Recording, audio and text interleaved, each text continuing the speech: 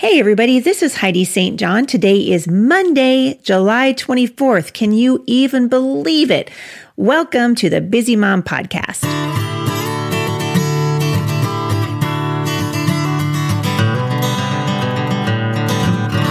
I wanted to say thank you to everybody who applied to be a part of the Mom Strong launch team last week. We are still going through those applications.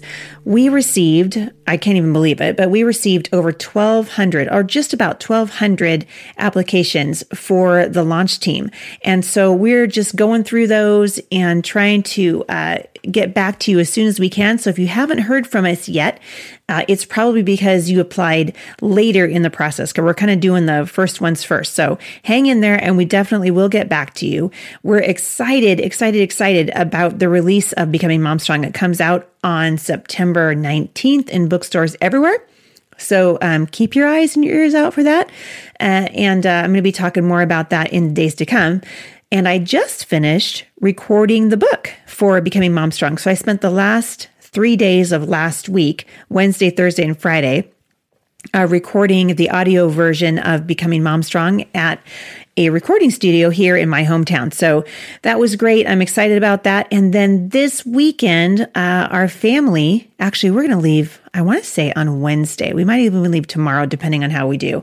But we're going to be leaving here in just a couple days to head down to Modesto, California for the VHE conference. So if you're anywhere near Modesto, come on out this weekend. We're going to have a great time, and I'm looking forward to what God is going to do there.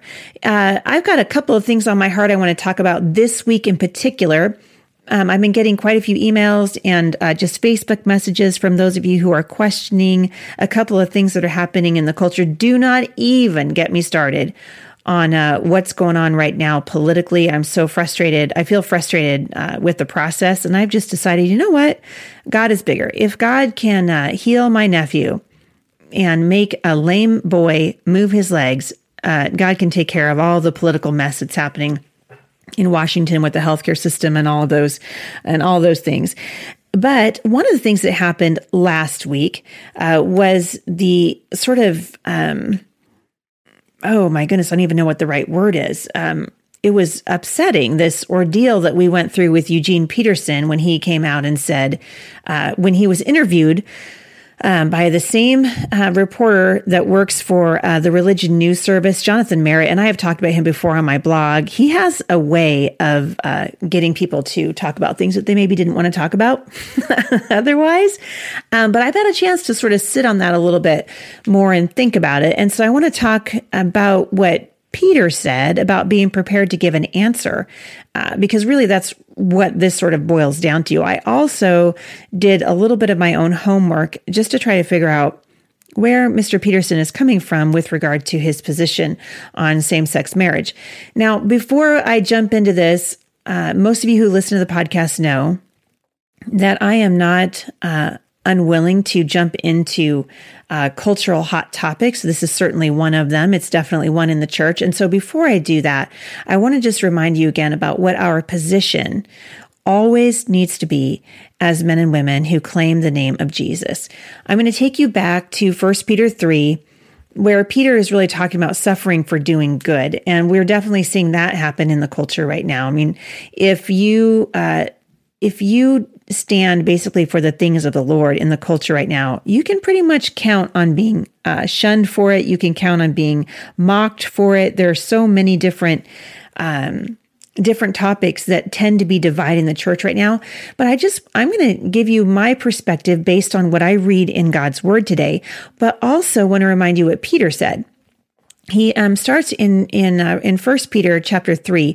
If you skip down to verse 13, he begins to talk about suffering and those who suffer because they do good. He says, now, who will want to harm you if you are eager to do good?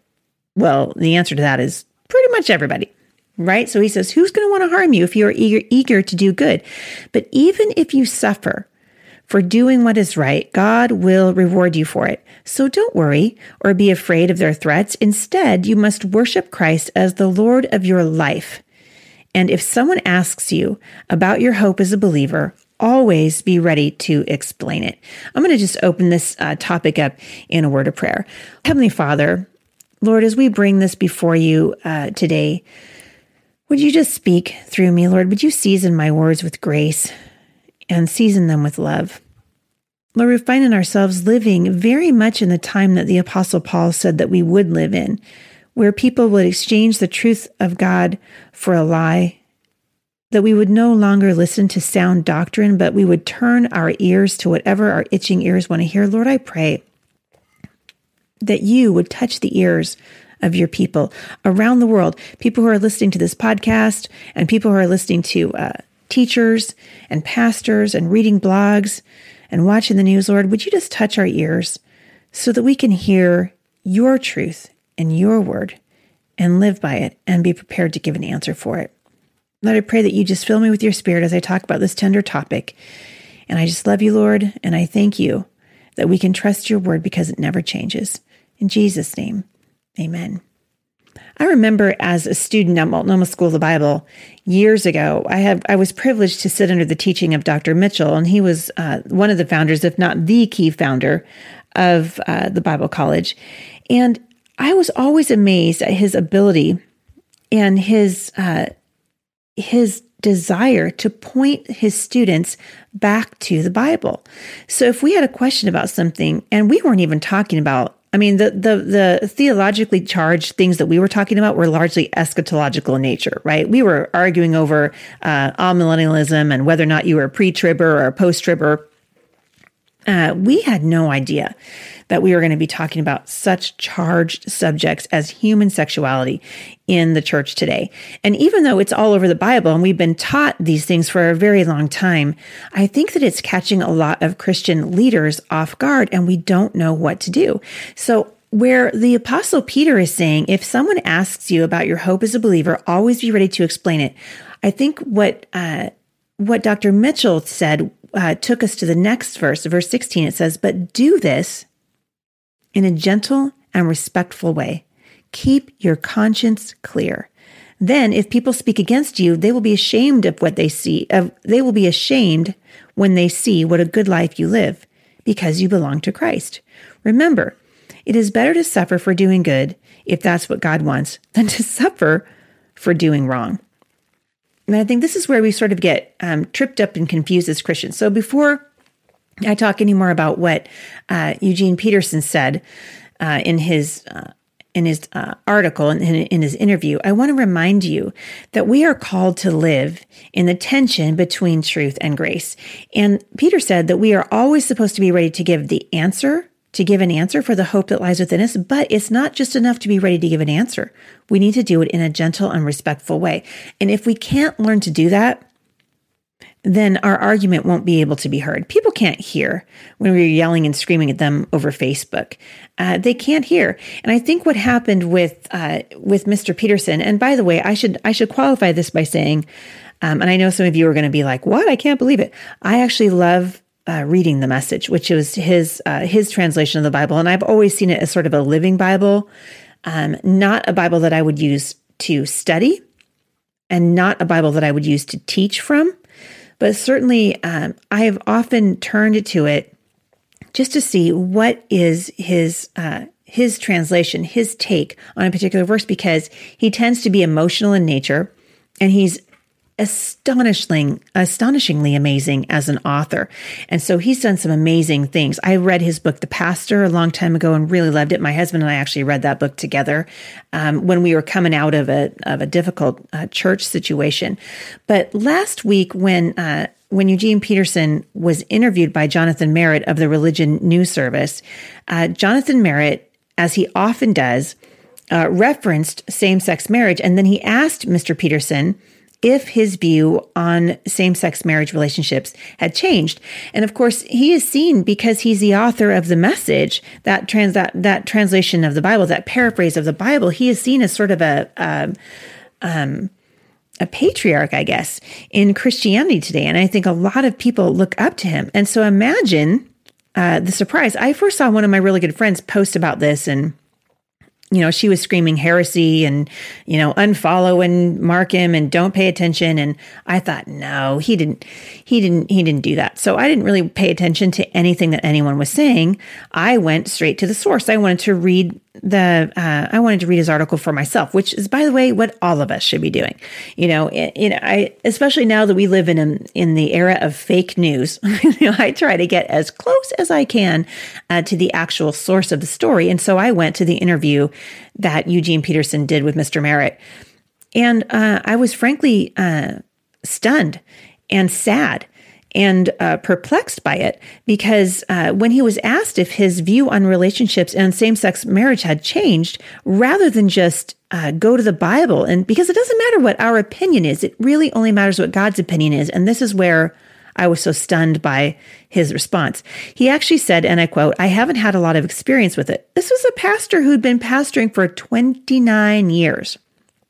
And he seemed, I think, taken aback and taken off guard by the question, which brings me back to the Apostle Peter saying, be prepared to give an answer, because you never know when you're going to be asked a question. And I think, certainly as somebody in my position now, I'll tell you what, I get asked the same question over and over and over again. And I think it's because people are like, oh, eventually Heidi will get tired of saying that. Or eventually she's going to go, never mind. It's kind of like when you get tired of telling your kids no, and you finally just say, never mind, just here's a Sharpie marker, go color in the car, right? I'll replace the car when you're 18, but just forget it. I give up. I think that's part of the whole idea of being culture worn. And I talked about this last week a little bit, but upon further reflection and talking with my husband more and several people that we know who are also in ministry, I think that when Mr. Peterson said that he didn't make a big deal about people who were attending his church who were lesbians, it was almost like you could just hear this just sigh, he's just so tired of talking about it. And I am too. I'm just going to be honest with you. I'm talking about this, and I don't even want to be talking about it. But we've got to talk about this as a church because we need to know where we stand. So after he gives this sort of convoluted answer, he says basically homosexuality is not right or wrong as far as he was concerned. And then Mr. Merritt went on to ask him, if you are pastoring today and a gay couple in your church who are Christians and of good faith asked you to perform their same-sex wedding ceremony, is this something you would do? And Peterson simply replied, yes. And it was his answer. It was that yes that set Twitter on fire. It was the yes that got emails sent to my inbox. And I'm just, a little peewee in the grand scheme of things. And my inbox was blowing up because there was so much shock and disappointment at his answer. But then almost, it seemed like almost immediately, because when I saw the first article, in one of the comments right underneath it, I saw, well, he's retracted his statement. So I did what I did before. I went to his retraction. And honestly, his retraction left me more confused than his original statement, because again, he never went to the Bible. So he ended up saying, and I just want to be sure I quote him on this. He said, to clarify, I affirm a biblical view of marriage, one man to one woman. I affirm a biblical view of everything. So basically within 48 hours of his original interview, Mr. Peterson had issued a statement retracting his yes to a same-sex wedding ceremony and affirmed marriages between a man and a woman. Except the problem now is that in his retraction, he never referenced the authority of Scripture. And this is where the church is so messed up right now. We are not making a good biblical argument for same-sex marriage. And oftentimes, at least in what I'm seeing in the culture right now, is that when we do make a case, it's emotion driven, and we've got to stop making emotional arguments for spiritual problems. And the fact that that Eugene Peterson made an emotional argument for a spiritual problem is troubling to me as a believer, and I think it should be troubling to all of us. So, what does Eugene Peterson really believe about gay relationships and behaviors in same-sex marriage? I actually think we don't know. And I think Albert Mohler rightly pointed out in his blog last week, we will probably never know. Albert Mohler said, and I quote, "His retraction allows his books to be sold, but the ordeal has done massive damage to his reputation. One of the best-selling authors in the evangelical world is now, in effect, a giant Rorschach test. You can read him as fully open to LGBT relationships, but forced by political and economic pressure to act as if he isn't. Or you can read him as basically a traditionalist on the question who felt under pressure to affirm same-sex marriage and succumbed to the pressure only to regret and retract quickly. And those do not exhaust the possibilities." Mr. Mohler went on to say that he's enjoyed many of Eugene Peterson's writings, as I have, and he agreed that he has been one of the most incredible authors of our time. Even quoting the literary achievement, Mr. Mohler said, of his lifetime, when he used a very popular quote to redefine Christian discipleship as, quote, "a long obedience in the same direction." That was Eugene Peterson. And so now we see Mr. Peterson, who has said that discipleship is a long obedience in the same direction, having kind of a hard time going in the same direction.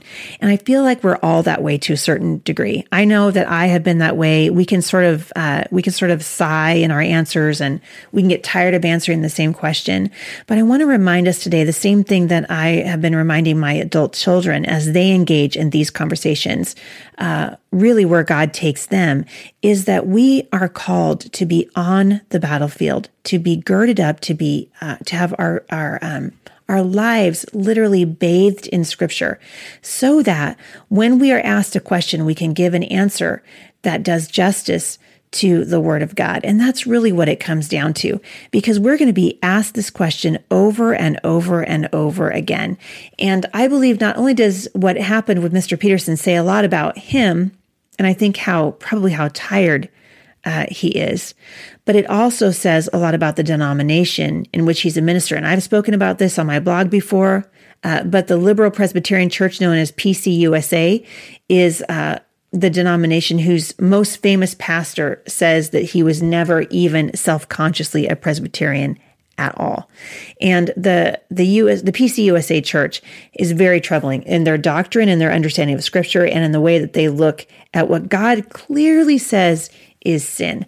And so I want us to be thinking about that today. Our answer that we give to the culture should never come from an emotional response. We are called to love, and we are called to live in the tension between truth and love. And if we stand for the Bible's clear teaching, and it really is clear, on human sexuality, on gender, then we need to be ready to answer that same question in the same way over and over and over again. Al Mohler said that the question will come back again and again in hopes that we have finally decided to get on the right side of history. And faithfulness requires consistency. That's that long obedience in the same direction. That is what it means to be a disciple of Christ, as Eugene Peterson has now taught us in more ways than one. So join me back here on Wednesday and get ready to open your Bible. I'm going to take you to a few verses where God clearly lays out his design for human beings. And then we're going to talk about what it means to walk in the tension of grace and truth. I'll see you back here on Wednesday. For more encouragement, visit me online at thebusymom.com.